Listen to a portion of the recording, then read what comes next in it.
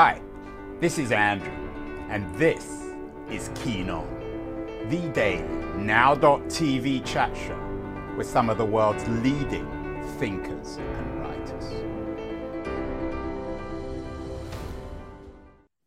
Hello, everybody. It is Friday, November the 4th, 2022.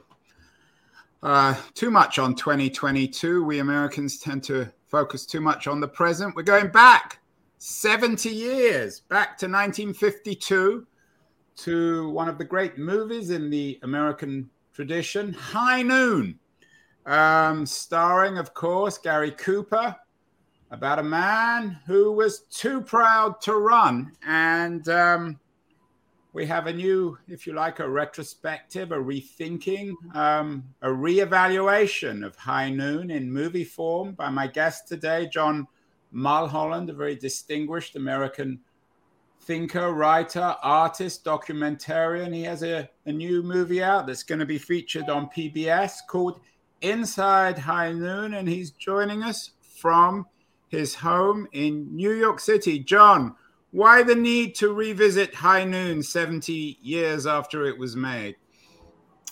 Thank you for having me, Andy. I think that given what is happening today in America, at least from my political perspective, that a lack of civic complacency makes High Noon extraordinarily relevant, timely, because behind the blacklist aspect of High Noon, behind the suspense Western of High Noon is really about civic complacency. What happens to a community that refuses to stand up for its own strengths? Democracy is so fragile. It's words on paper unless a community stands up and defends those words. And High Noon is about a community that refuses to stand up and defend the words. And what happens? So John, not everyone, of course, is as familiar with the movie as you are. You've made a film about a film. Remind us about the plot and its significance in terms of today. Well, what's the plot of High Noon? The plot in basic is that a small town marshal on his wedding day learns that a man whom he sent up to prison 5 years ago and should have spent the rest of his life in jail has been released and is coming back on the noon train. 3 of his old gang are at the station waiting for him. The marshal leaves town originally with his wife, his bride, but realizes that he has to go back, that if he doesn't go back, if he doesn't defend democracy, then the town will die. He assumes that his allies, his former deputies, will join him, and little will happen. However, it turns out that, in fact, no one will help him. His old deputies refuse. The judge leaves town. His new deputy leaves, says, no, I'm not going to help you.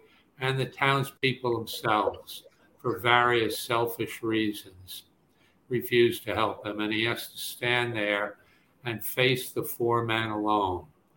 He is afraid. He knows that, in fact, in a few minutes as noon approaches, he probably will die. But rather than leave, he stands up for democracy. He ends up, well, it's not important what he ends up doing. Is it really, though, him standing up for democracy itself? I mean, obviously, democracy is very much in the news with the midterms coming up next week. A lot of people fear that democracy is in crisis in America. But is in High Noon itself, is Gary Cooper really defending democracy or independence or freedom? Are they all the same things? It's interesting that Cooper, his Will Kane character he plays, is unable to put into words why he's staying. He keeps saying, I don't know, I don't know. But there's an interesting scene between him and his former lover, a woman named Helen Ramirez, in which she says, if you're smart, you'll get out of town too. And he says, I can't. And she says, I know.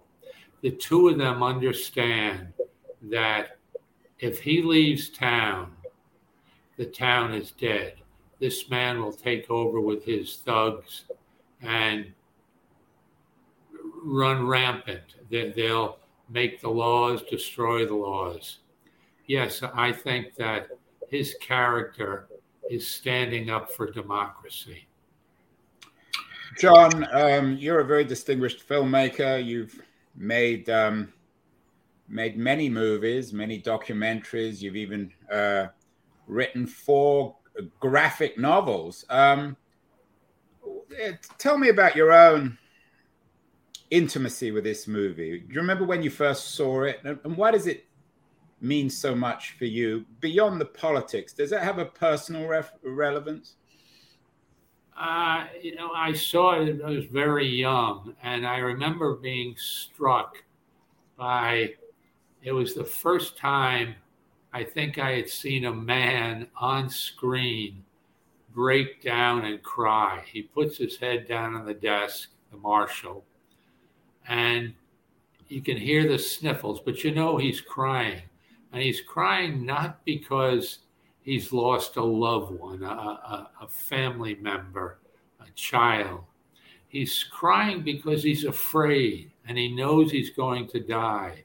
And I found that extraordinary because masculinity, American masculinity, that's not something that is particularly prominent on the screen in Hollywood movies. And I was just struck by it.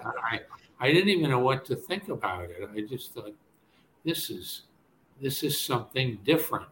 And as I got older and began to appreciate some of the layers within the film itself about masculinity, and that I did not understand at the beginning, but its treatment of the female, of femininity, was something completely different than. Right. And Grace Kelly is looking very Grace Kelly-ish in this film, as one of the great beauties in the Hollywood tradition. Yeah, there's an interesting line that's in the original script that Fred Zinnemann cut out of the finished cut, and she's talking to Helen Ramirez, the other main female character, and she's talking about, she says, I'm a feminist, women's rights and that sort of thing. And that is amazing that in a Western in 1951, 52, that there would be that line, or that there would be a female character representing that sort of vision. And it just, the movie kept more and more capturing me each time I'd see it. Till now, it is, like Bill Clinton and so many others, probably my favorite film. John, the movie you've made, Inside High Noon, is not just about the meaning of the film, but the meaning of the film's making. Tell me about this America of 1952 and why, perhaps in some ways, it's not that different from the America of 2022. Yeah, there was something called the blacklist, very prominent in those post-war years. Right, driven by McCarthyism. Yes. And the House Un-American Activities Committee specifically went after artists, creators, writers, directors, actors, many whom they felt were sympathetic to communism, that had been members of the Communist Party, and they called them before this committee and asked them, were you a member of the Communist Party? Are you a member of the Communist Party? Many would say, yes, I was. And then the committee would ask them for names of others who were. Pardon me. By naming other names, they would then be allowed to continue working within Hollywood. And shamefully, the big studios and too many went along with this and said, all right, if the committee says you can work, then you can continue working if you've given names. However, if you don't give names, then you are not allowed to work. And the committee worked in perfect, seemingly, harmony with the big studios. Carl Foreman, the screenwriter of High Noon, was called before the committee. He had been a member of the Communist Party, no longer was, but he had been. Yeah. And rather than name names, he said, refused to talk about his background and refused to give names, and therefore was blacklisted and refused, not allowed to work in Hollywood anymore, ended up having to move to London. What about Zinnemann, the director? What were his politics, and was he threatened by McCarthyism and the blacklist? Zinnemann's politics were to the left and had not been a member of the Communist Party. And there's no real record of his being threatened by it. But he refused to kowtow. And in fact, during the making of High Noon, when the producer, Stanley Kramer, took Carl Foreman's name off as screenwriter, as the committee told him to do, Fred Zinnemann and Gary Cooper both went to Stanley Kramer, the producer, and said, if his name is gone, then we're walking off the film, and you don't have any movie then. And Kramer was flabbergasted, perhaps not so much by Fred Zinnemann, but by Gary Cooper, who was a political conservative and, in fact, had testified in 1947 before the committee as a so-called friendly witness. However, he named no names, named no scripts, and was basically saying he was there to say that Hollywood was not a nest of communists. But Cooper stuck up for Carl Foreman throughout the filming of it, openly championed him, said Foreman's politics were his and his alone, and he was the finest kind of American.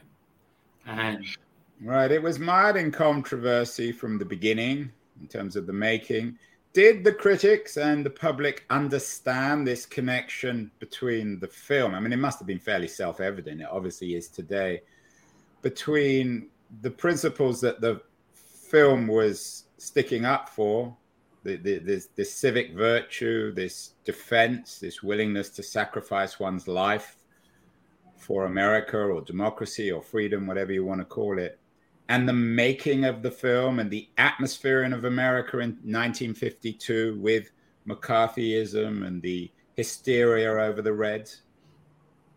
Certainly, that was a part of the reaction by some critics, but others never mentioned it. Others ignored it or did not read anything into it. And I'm not sure, even though I think that some of the audience understood the background, I'm not sure its popularity, and it was a hugely popular and hugely influential, that its popularity was due in any way to audiences coming, I want to see this. This is about the blacklist. This is about the House Un-American Activities Committee. I found no real, some New York Times critic, Bosley Carruthers, wrote extensively about its response to the blacklist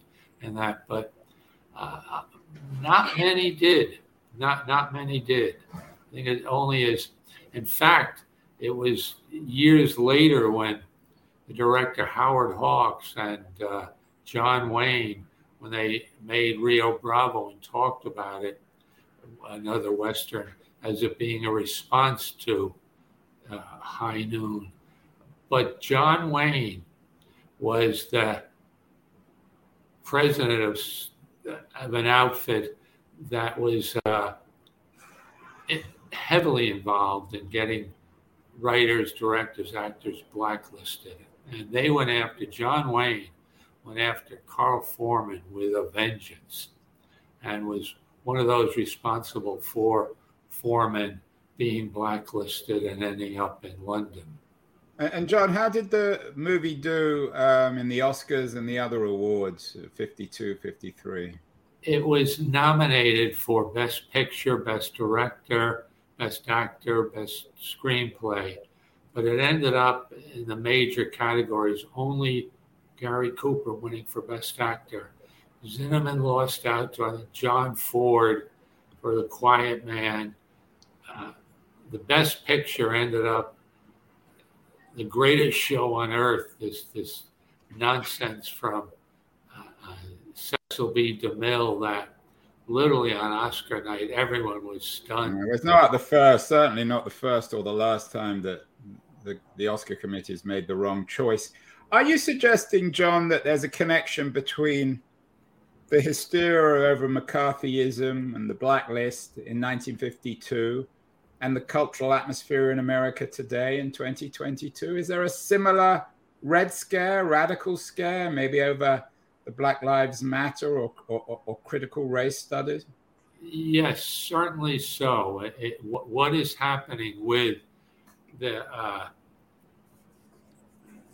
right-wing conservative Republican leaping on something like Black Lives Matter, or even more ferociously, critical race theory, and using that as scare tactics is not unlike what was going on with the blacklist, that someone had been a member of the Communist Party in 1937 or 42, and therefore was dangerous to America.